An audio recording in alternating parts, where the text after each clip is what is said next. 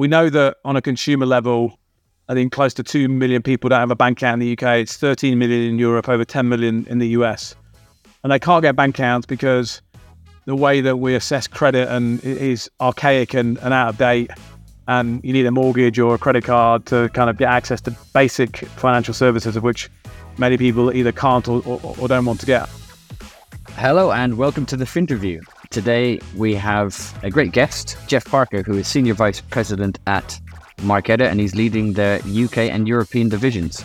Jeff, great to have you. Please tell us a little bit about how you're finding the current market, Jeff. Well, first of all, thanks so much for having me down. Always a pleasure to connect. Yeah, I mean, it's interesting times for fintech businesses around the world. Yes, it seems to be a long way away from the heady times of probably 2021. But I think, like anything, with challenge comes opportunity. And I think at Marqeta, we are, well positioned as a business with a solid foundation, and we'll continue to scale the market to not only continue to serve our customers well, but to spot opportunities where we can extend both our coverage and capability and build out kind of our strategic vision. So, testing times, but I guess if it was easy, everyone would do it. Super. And now I know we have a little bit of a framework for the interview, but as always, I try to ignore it. Well, one of the things I'd like to dive into, Jeff, you've had one of the more interesting backgrounds in financial technology. Certainly, you're one of the few people I've crossed paths with that have crossed what I like to call the silent divide in payments, from the world of bank transfers and all of that and all that entails, over to the world of card payments. Firstly, could you tell us a little bit about your background, what your experience was, and what brought you across the divide from the world of international payments and bank transfers into the world of card? Sure. Well, thanks. I've been, I guess, fortunate in my career to not only have had a few different roles, but also worked in a few different countries. So I started, I guess, on the dark side with traditional banks, investment banks, JP Morgan, Morgan Stanley, Macquarie. And then when I was doing M&A for Macquarie, ended up investing in a payments business, which is now known as OFX, which is an international payments business headquartered out of Sydney. I went over there as the chief operating officer, and we grew that and listed it in Australia. I then joined a similar business called World First, who were actually one of the first companies in the world to offer, I guess, what we now call virtual IBANs. And we were really enabling small businesses, merchants to sell overseas on Amazon, use our accounts to collect the money, and we would convert them. And we made really good progress in China. We actually enabled or opened up the China market for Amazon. And for that role, I was in Hong Kong.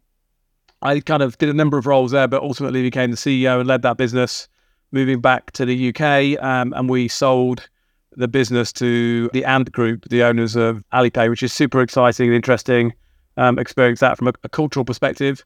Once we kind of completed that integration, I was looking at my next role, and I joined Marqeta about a year ago. And as you said, prior to that, I looked at cards as a bit of a dying kind of breed and lacking of innovation, and hadn't really had much interest. But actually, when I explored the industry and specifically what Marqeta was doing, I actually realized there's huge opportunities, especially the way that digital wallets are different in the West than they are maybe in the East, whereas in China and Asia, they're very much linked to bank accounts, but over here it's very much linked to the cards. And so Visa and MasterCard play a super important role. So I joined them really with the aim of building out their international business outside of the US. And actually, if I progress a bit further forward, I actually think there's going to be an increasing convergence of cards and non-card payments. And so I think that's where it gets quite interesting. I think increasingly our clients are looking for a partner that can do multiple things. I know the term one-stop shop is often overused, but I genuinely see, especially in UK, Europe, that in a few years' time we'll have fewer players that are offering more of that value proposition. So that's really what attracted me, and so far, loving my time at Marqeta.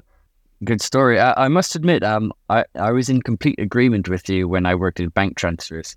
Not that I was particularly enamored with the idea of a bank transfer, or nothing zealot-like, but I really saw the continued march of digitization to be a heralding of the end of physical tokens, which is effectively what a card is.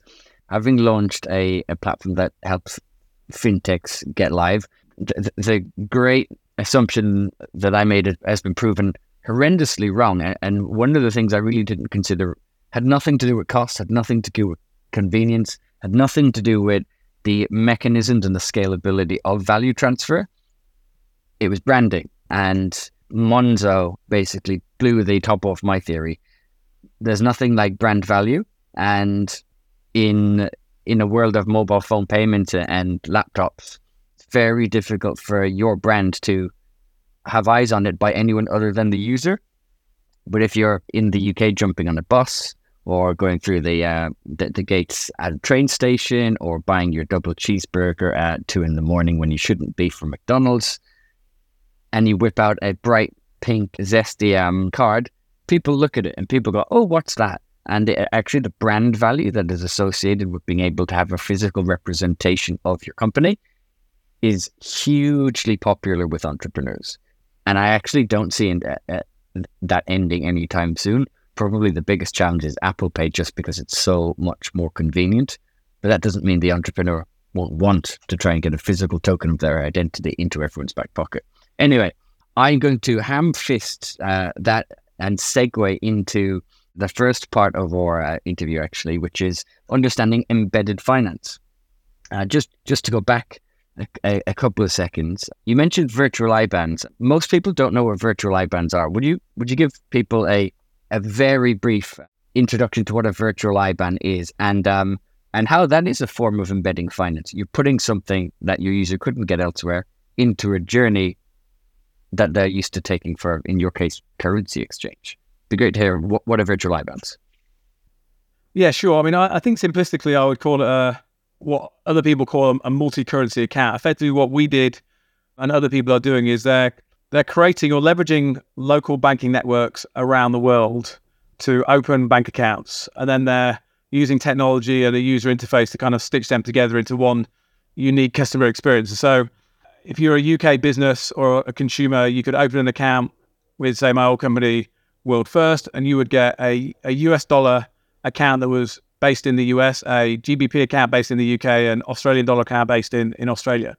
And that local domicile is really important because a lot of the payment networks work much more effectively with domestic payments. And then we would build effectively a user interface over the top of that. So you would log into your platform and you would see all of these multi-currency accounts, and they'd actually be provided by different bank accounts. To your point, you can then embed those accounts into different kind of user experiences, and often that's in a merchant checkout facility within an e-commerce platform. And I think you're right, that's a great segue into embedded finance. And back to one of your points, I think the interesting thing around brand value is very relevant with embedded finance, because effectively what you're doing is you're embedding or integrating the financial part of a transaction or a product or a service into the user journey of a non-financial services experience.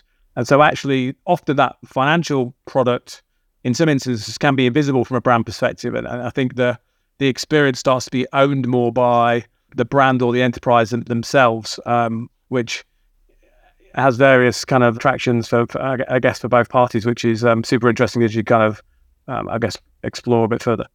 Absolutely. One of the things I find interesting is I can speak to 10 people who are experienced financial professionals and ask them, what is embedded finance?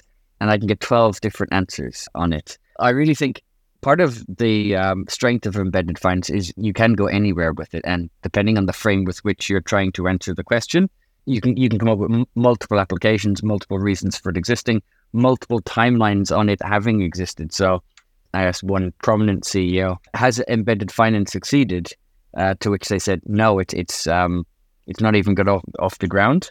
To which I challenged them and said, well, go to DFS in 1992.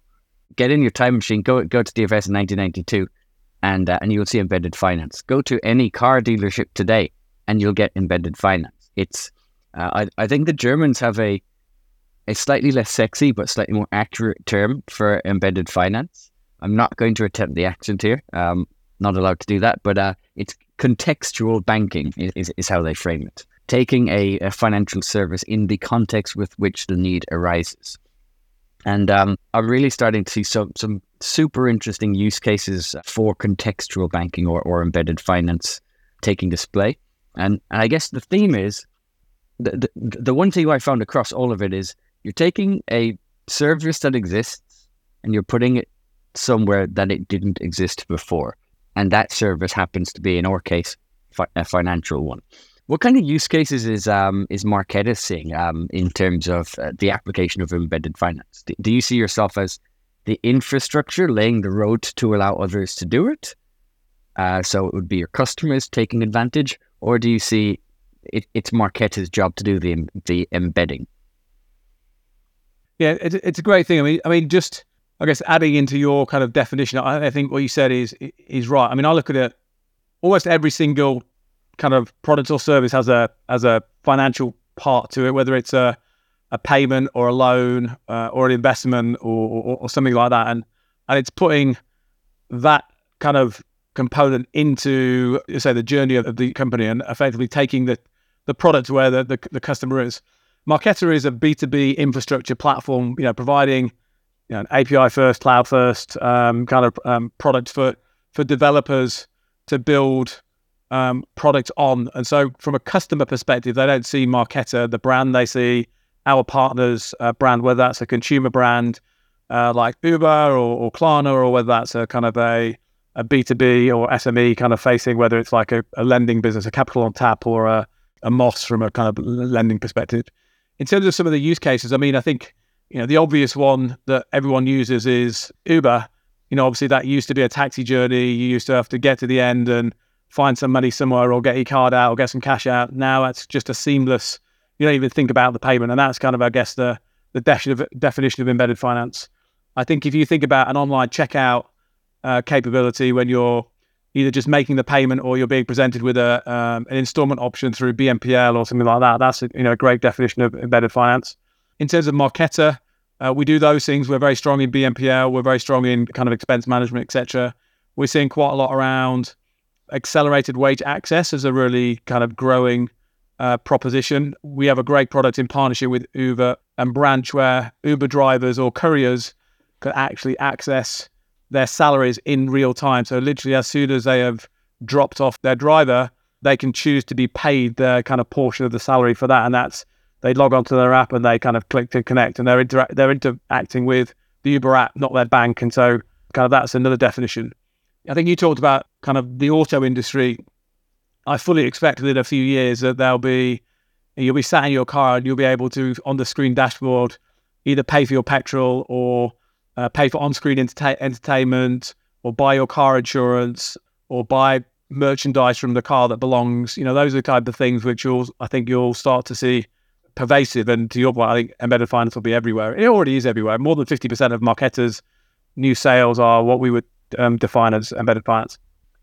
And with the march towards an embedded finance future, really, not in my framework, but I'm going to say it anyway because you piqued my interest. What's the role of the bank in all of this? We've already seen a physical retreat from the customer service desk of banks, pulling numbers out of thin air right now. If you were just to walk down a high street I'm guessing both the States and the UK and Europe and anywhere else in the world now, you'll see a significant number of bank branches that are now Pilates studios or in my case, Poundlands. We're also beginning to see the same process happen digitally, namely that I'm sure if the tier one banks were looking at their retail arm in the UK, you've had ring fencing of small clients and small businesses. Anyone who's tried to set up a bank with a bank account as a small business with no trading history will know you virtually get shunned from the big banks these days. And if you don't fail and can raise significant capital or strike it lucky, they'll cherry pick you once you're big enough. Do you feel they've retreated from the physical world? There is an accelerating retreat from the SME and the retail marketplace, and we're seeing the Monzos and the Starling step in. We're also seeing the enablement infrastructure like Clearbank, Griffin's were one of the newer ones. I think there's been more approved banking licenses in the past 3 years than there were in the past 10. What do you think the future of banking is, and what is Marqeta's position if banks continue to further retreat from the client experience? Look, I think the thinking of this has changed over time. I think maybe 5-10 years ago, people were predicting kind of the downfall of traditional banks. I think obviously that's probably overhyped. I think traditional banks will always be there, and their roles may change slightly. I think you've seen some of the legacy banks really aggressively drive their investment in digitalization. I think JP Morgan is a great example of that, and in doing many of the things that fintechs are doing, sometimes better. I think you're seeing other banks who are more proactively partnering with either fintechs or corporates to get kind of enable them, but more on a one-to-many scale versus a one-to-one. Because to your point, I think the legacy banks have pulled out and retreated from those markets, often because the cost of service is too high because they're on legacy technology. So if they can still provide some of the core services underneath, but with a digitalized front end provided with either a fintech bank or a fintech kind of EMI license, I think it's nice to see some of the kind of your Monzos and your Starlings and your Revoluts and Oak Norths now starting to make profit, which is proving the business model can work. Having said that, in all of those latest accounts are driven either through lending or interest earned on balances that are held with the rising interest environment. And so that doesn't change in terms of a banking environment. So I think banks still stay very, very relevant. But I often think about fintechs as, we used to say this in the payment field, as you would know, they're almost like fintechs are almost like an institutional sales desk for a traditional bank. They go out, find the customers, and then all the traditional banks provide all the services. They still have this huge tailwind of inertia yet. Even you and me, I'm assuming that if you spoke to many fintech kind of proponents or even in the industry, we probably still have bank accounts that we opened when we were 10 years old because it was the Griffin Saver account, and then we just haven't bothered to change it. So that's a massive boon for these legacy banks. But I think those relationships will change as the digitalization kind of speeds up and really becomes more seamless. Yeah, couldn't agree more with that. And I suppose a hot topic, or maybe economic wind, is more closely tied to political and social wind at the moment, in the sense of right the way up the corporate ladder into the realms of power with governments. You're seeing the winds of change for positive change objectively in environmental, social and governance focus. I do find it strange that they've tied those three things together into sort of one driving force. As I firmly believe they're three separate problems that shouldn't be bucketed together. But in terms of financial inclusion, social impact, maybe supporting niche banks, things like that, how do you think the industry sale is capturing the wind of today? And what's Marketa trying to do on financial inclusion, social impact, and things of that ilk? I think one of the great opportunities that embedded finance brings is to I'm not going to say solve, but to contribute towards some of those things. I mean, financial inclusion, you've touched on already. We already know that kind of SMEs are the lifeblood of the UK economy and many economies, and they're massively underserved by banks at the moment. So they're crying out for kind of access to affordable working capital. We know that on a consumer level, I think close to 2 million people don't have a bank account in the UK. It's 13 million in Europe, over 10 million in the US. And they can't get bank accounts because the way that we assess credit is archaic and out of date.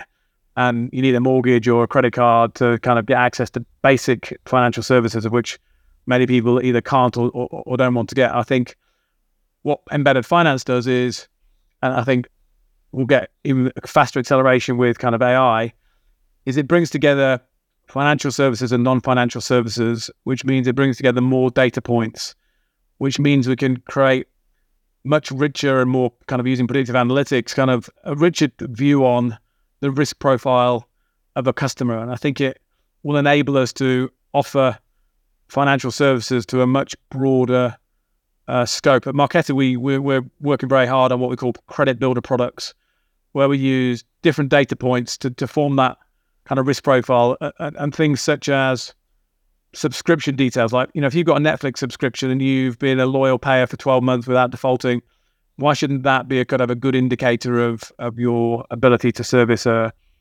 financial service or product? And I think we're playing a key part there. We talked a little bit before around accelerated wage access. 40% of the UK adult population have less than £100 of savings. that's pretty incredible. So one unforeseen event means they kind of are forced into accessing high interest predatory loan type products. If we can give people access to their rightfully earned money earlier rather than waiting till the end of the month to get paid, that has a huge impact and effect on people's ability to manage their finances more effectively. And fintech and embedded finance is able to do that, one, because of the technology, and two, because of the information. So I think there's a massive opportunity for us there. It doesn't solve all the problems, obviously, but I think in collaboration we can make a real difference to people's lives. Interesting. So I'm going to put you on the spot here and ask a potentially not a controversial question, but suppose an alternate outcome to the one intended, as humans won't stop humaning, and there is a phrase called Murphy's Law. I was speaking to on this very interview, actually, a gentleman in the States who runs a credit decisioning engine, and he said exactly the same things to you, but he was much more focused on capital allocation with theory of including of creating greater inclusiveness. Now, this was not a loaded question; it was just a general inquiry. Is there not a danger that by having access to more data, it just doubles down on the potentially correct assumptions that lending companies have been making all along? Lending companies are very good at assessing risk, and if let's say for every 100 people that apply for a loan, they've got 10% are absolutely assured, we've got so much data on this person's creditworthiness, they're going to get the loan that they want. And then there's 40 people who are pretty sure we'll give a loan. And then, so what we're 50. Now there's two buckets. You've got 25 people, maybe we should give a loan, and 25 people, we don't know for sure we shouldn't, but we're very confident that we shouldn't give a loan. With those extra data points, do you think what could happen is they're just doubling down on their original assumptions, and now we know we never want to lend to these 25 people ever, because now with all of this extra information, the assumption is a certainty, and out of the 25 people that we may have considered lending to, we now know actually 20 of those are also in the never bucket, and so you have a net negative of 20 people who may have got access to capital now going down the garbage can, and then 5 in the middle who just find it marginally easier to get capital. Is that a danger? By trying to include, we end up excluding. So you've opened the whole can of worms out, I think. So yes, I think yes, there's always a danger. I think your statement around banks are very good already at credit assessing and lending, I would disagree. I think they're very good at assessing a certain part of the population, and they apply that then blanket rule across a whole broader segment, which is not necessarily right. I think we do have to be very careful about unconscious biasness and reinforcing bias that already exists to penalise those that are already kind of penalised. But I think what it can do is a couple of things. I think, one, we can start to provide credit or underwrite at a transaction level, not an individual level. So if I'm a business and I want to buy some machinery for $5,000, historically what happens today is you look at the business and the business's capability to fund that, and you lend the business $5,000, and actually they can spend it on whatever they want. What is better use is if you look at that transaction and how that $5,000 of that that machinery is going to help the business achieve its objectives, and you can decide, and then you can actually underwrite the $5,000, and that $5,000 has to be spent on that piece of machinery. So you can get more granular in terms of how you think about those things, which I think is super useful. And then I think what is also important is around education and awareness. And yes, you may decide that those 20 are still not underwritable at this point in time, but we're not very good at telling people how they can improve their kind of standing and what they need to do to get access to credit. I think the greater visibility and transparency we can do to that to help people, I think is only good. Fundamentally, we can't change the way that people behave and those things, and so there'll always be people that don't follow or do things wrong. But I think if we have some guardrails around how we want to operate, I think in the main we should be able to do predominantly positive experiences rather than negative. But I'm an optimist. Aren't we all? But I do like asking the questions to see the response. I do like the idea of on-the-fly transaction assessments rather than. Now, I'm sure if it's a one-off large transaction, the assessment will be made both on the ability to return and the thing that's being bought. If if you need a loan to buy a ship and there's a big hole at the bottom of the ship, maybe you'll go, not sure that that's getting returned. Go off on a tangent, but when I was at my previous role, when I was part of the Ant Group, we were looking at a lot of the use cases for blockchain. Some of the amazing things that you can do there are, for example, the manufacturer of a bolt wants to get a loan. What they were doing with their technology was they would actually be able to track the life cycle of that bolt and where it ended up. And if that bolt ended up in a Volkswagen car, it would have a higher credit score and they would lend more against it than if that bolt ended up in some child's toy that was, going to not generate much kind of economic value. And so when you get to that level of detail, it's super interesting in terms of how you kind of think about the value and the life cycle and the supply chains and ultimately credit worthiness. So I think there's huge amounts you can do with data. Yeah, I'd never considered that. I was again, to continue your tangent. I was watching an interview by Piers Morgan, everyone's favorite person to hate, and it was on the poor people that have been lost on the submersible in the Titanic. And they had three guests interviewed. One was a personal relationship. One was a former Navy submarine captain, pilot. I don't know what the correct term is. And that specific gentleman was saying they should never have gone in this particular machine. None of the build quality wasn't vetted, and the parts was not vetted. And to your point, he said, when you're building these things, what you need to do is track from source every single component. And he used a very specific phrase that you did, the bolt. If the bolt is unknown on where its origin is, it doesn't get used. If the bolt it gets used on a different part of the hull, even if it was for the same purpose, it's a no-go. So, and he also said that's why submarines cost so much. So maybe blockchain will make defense and exploration a lot cheaper unexpectedly. Anyway, let me wheel our tangent back in.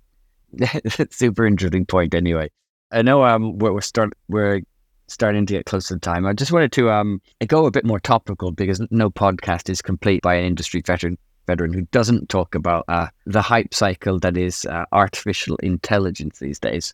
Just wanted to get your insights and perhaps Marketa's perspective on how to leverage data and artificial intelligence in financial services. Where do you think our industry is going with this?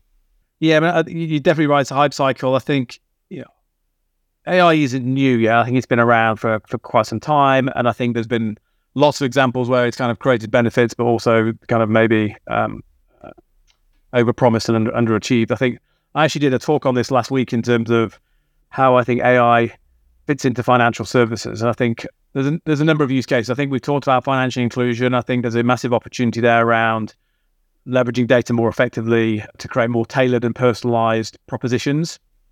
I think credit underwriting is one we've talked about, which is interesting. I think customer service is one that's probably the most obvious that people are talking about, and the use of chatbots. I think kind of the natural language programming and kind of the advances there mean it's much more humanized. At Marqeta, actually, we've got kind of an innovative technology, emerging technology team.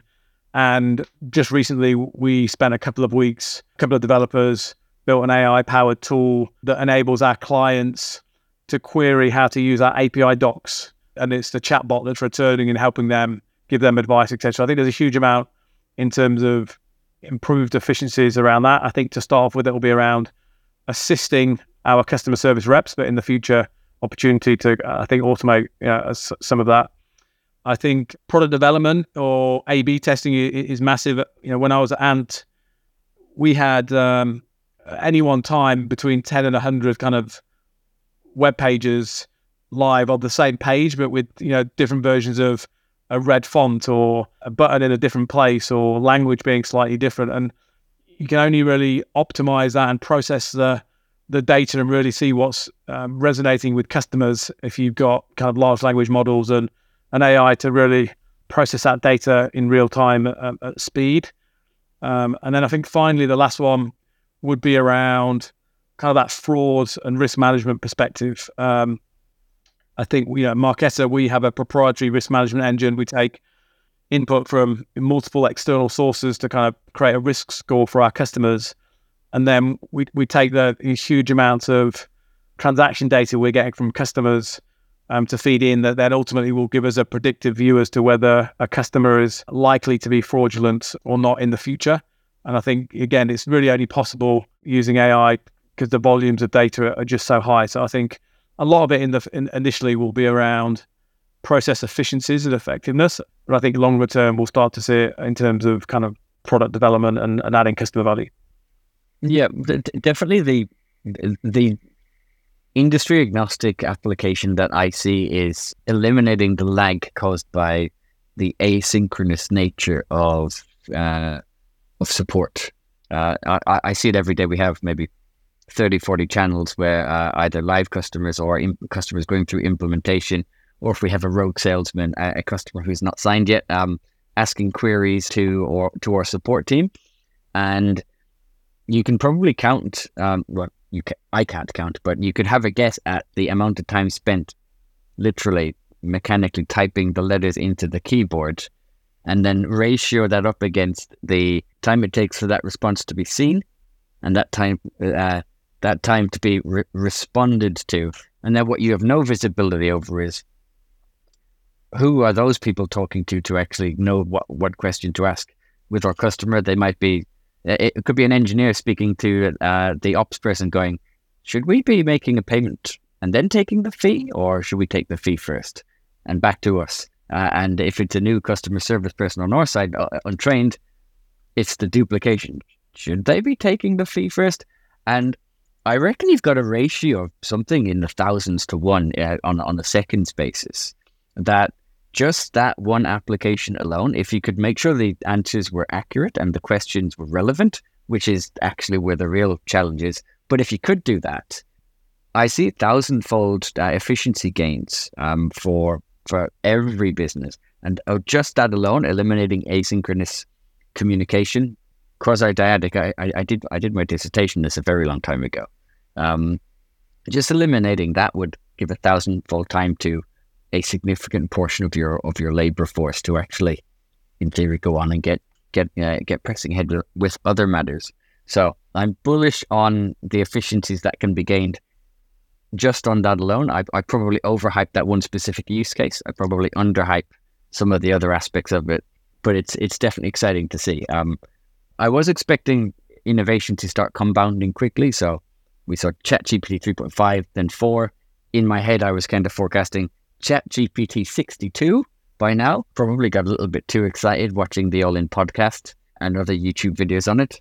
But it's definitely an exciting space. Super excited to see what our companies look like in 5 years with this. Yeah, and I think for me, there's definitely some risk associated, like people using it in the wrong way, and I think there's some guardrails. I think we're already seeing, a lot of the tech companies are putting some quite strict guardrails in terms of how they can use AI and what they use, which I think makes sense, especially in these kind of early or this explosion that we're seeing now. But again, being the optimist I am, like I know some people are worried about what does it mean for the future of humanity. For me, it just allows us, it's the next stage of allowing us to use humans to do value add activities and using kind of computers to do things at higher speed and at greater scale, automating kind of those lower value tasks. And there's always, in my mind, going to be a need for humans to do certain aspects, and I think for me it's exciting. And so just on that point, do you see use cases today that you think, if we could get AI to take care of the monotonous or the dangerous, humans could be doing this, or do you think in sort of a market efficiency term that all the jobs are currently filled, but new jobs that nobody knows will be created post AI replacement of manual tasks? I think there'll be a number of tasks that are done now that will be replaced either completely or predominantly by AI. I think some of the customer service ones that we've just talked about, a good example. We just built actually a Marketa, an AI-powered kind of software generative test code capability, so that as we're developing new code, we're using AI to kind of create automated regression testing scripts like in real time against it, which obviously before that would be, a human being. I think humans processing large amounts of data from I don't know, the performance of your marketing spend and acquisition, etc., on Google Ads and things like that can all be done and processed through it. But I think humans will still be needed to review the outputs and derive insights and take actions. And I 100% believe that there will be, if you think 100 years ago, a lot of the jobs that we're doing now in terms of services industry just didn't exist. I'm very confident that in 100 years' time, there'll be half the economy will be jobs that we hadn't even thought of today. And to me, that's kind of just ever. Yeah, I've really tried to think in a world where the yaysayers are correct, and we're entering this wonderful land of plenty. What do humans do thereafter? And I keep coming back to, I think we become more prominent in the physical realm. So AI is amazing, but can you have a personal trainer that's an AI? Maybe, but when you get overzealous and lift that barbell that's slightly too heavy for you, the AI is probably not going to stop it from landing on your face and looking like an idiot. So are you going to have a plethora of PTs? Is there going to be more shopping assistants? Is every high street, now that it doesn't need an admin office anymore, are those 4 admin people actually going to be on the shop floor, making a more exciting retail experience? All of these sorts of things.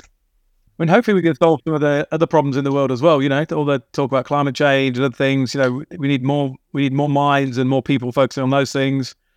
And in traditional services, I don't know about you and me, but if I want a plumber or an electrician, I can't get one these days. Like, it'd be nice if we could have enough people to do some of those tasks. So, I think there'll always be jobs. Absolutely. I'm definitely excited, though. I was always a little bit jealous of being my age and having missed the internet revolution where I was actually a productive member of society. I think I was 6 or 7 when the internet became a thing, and all I was annoyed about was my mum wouldn't let me use the phone at certain hours of the day. That was its initial impact on me. But for people as productive members of economies, there was a huge step change for them, and I feel we're embarking on that now, and I'm pretty excited to see it, to be honest. Yeah, no, me too. I wish I was only 6 or 7 at when the internet revolution came. Anyway, Jeff, it's been an absolute pleasure having you on the podcast. Thank you so much for the time, and we hope to have you on again someday. Thank you. Thank you. Pleasure as always to chat to you. So thanks very much.